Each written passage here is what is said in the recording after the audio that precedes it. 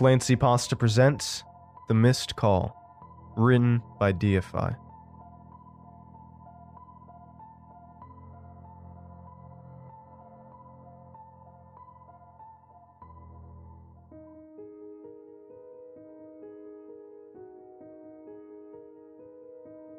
Another sleepless night had arrived as I stared blankly into my computer monitor.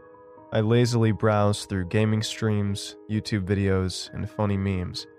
Insomnia hit me hard tonight as I tried desperately to relax my mind but found myself caught up in the endless digital world called the internet. An unexpected sight was seen from the corner of my eye. The small LED light on my phone was blinking, indicating I had a notification. What kind of notification could I be receiving this deep into the night? I grabbed my phone and lit up the screen. One missed call. Strange, I didn't hear it ring. This late, I usually have it on vibrate, but with it sitting on my desk, I usually could not only hear it, but feel it through the vibrations resonating through my desktop. I was confused, but dialed the number back. The call rang several times as I patiently waited for an answer. Just as I figured it was going to go to voicemail, a clicking sound was heard. Hello? A female voice groggily answered on the other end. Oh, hi, I awkwardly replied. Sorry if I'm bugging you, but I just got a missed call from your phone number. I'm sorry, hun, but that can't be right.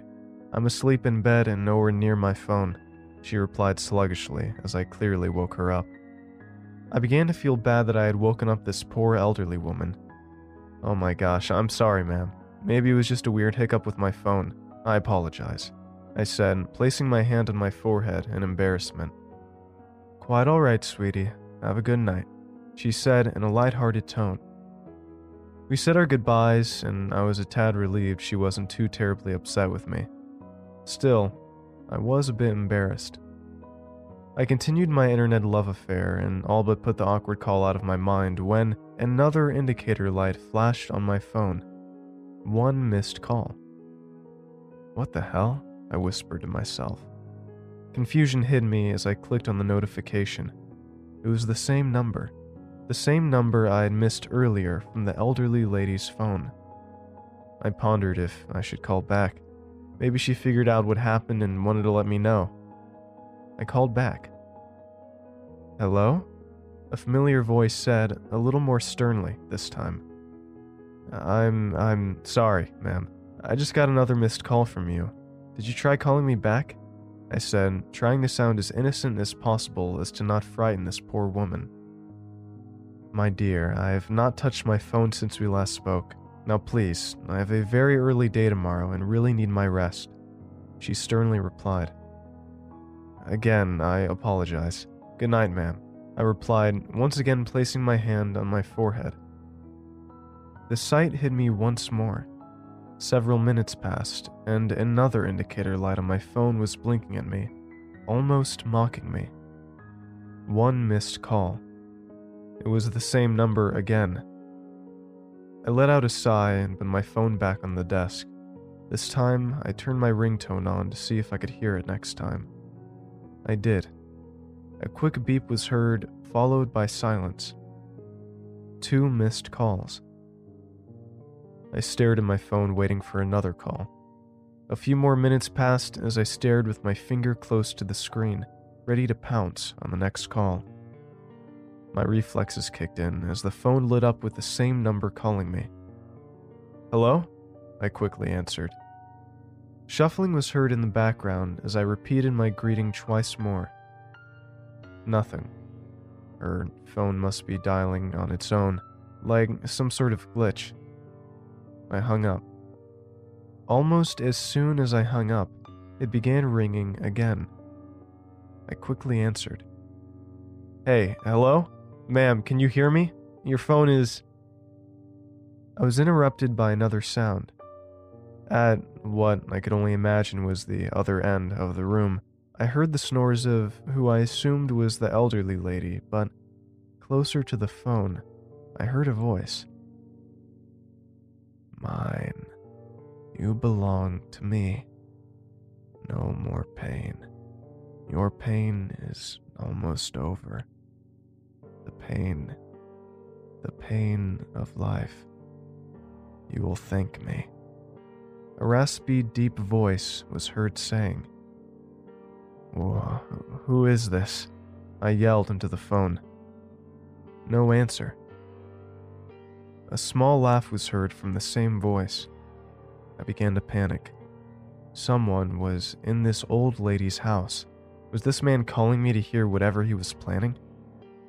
I hung up and moved to call the police. Mid-dial, my phone lit up with the same number. I answered, again. The same man's ramblings were heard. More of the same, about life and pain. This person was clearly troubled. I opened my mouth to speak, but was interrupted by another voice. This voice, however, had a much different inflection. 4, 2, 6, 7. The soft feminine voice said quietly. The voice was almost seductive as she spoke. "Wait, what? Who are you? 4267? What is this?" I asked in a panic. Click. The call hung up again. 4267? What was the voice trying to tell me? Was that another prisoner of this psychotic man? As if on cue, my phone once again awoke, with the same phone number staring back from the screen. I answered. More of this disturbed man's whispering rants could be heard, only they were further away and barely audible. He was moving towards the elderly woman. I began to panic at the realization. The street. The soft feminine voice was heard again. "What?" I asked, confused. "The street of hope," she slowly replied. "I don't know what you're..." I stopped what I was saying as I realized what this could mean. The call ended on my phone as I couldn't believe what it was implying. The street of hope. 1 block away from my house was Hope Street. A quick glimpse on my maps program showed me the address, 4267 Hope Street. I was close.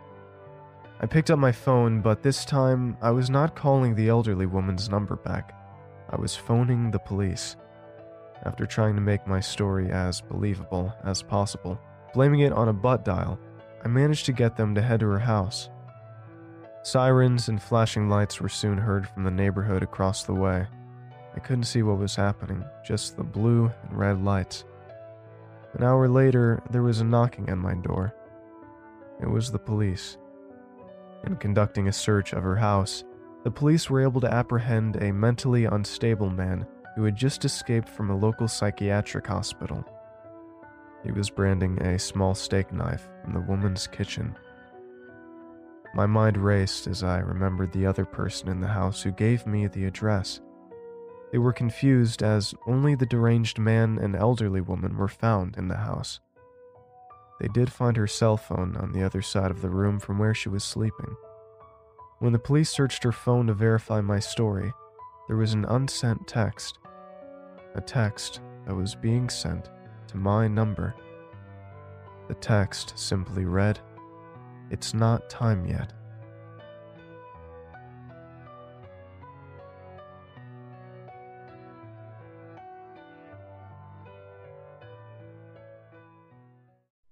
Thanks for listening, and I hope you enjoyed tonight's story. If you did, make sure to check out more of the author's work in the episode description and go to youtube.com/clancypasta to hear new episodes first. And if you'd like your story featured in an episode, feel free to email it to clancypastastories@gmail.com. You can always get your creepy cool merch at teespring.com/stores/clancypastastore. And I hope you all have a great night. Cheers.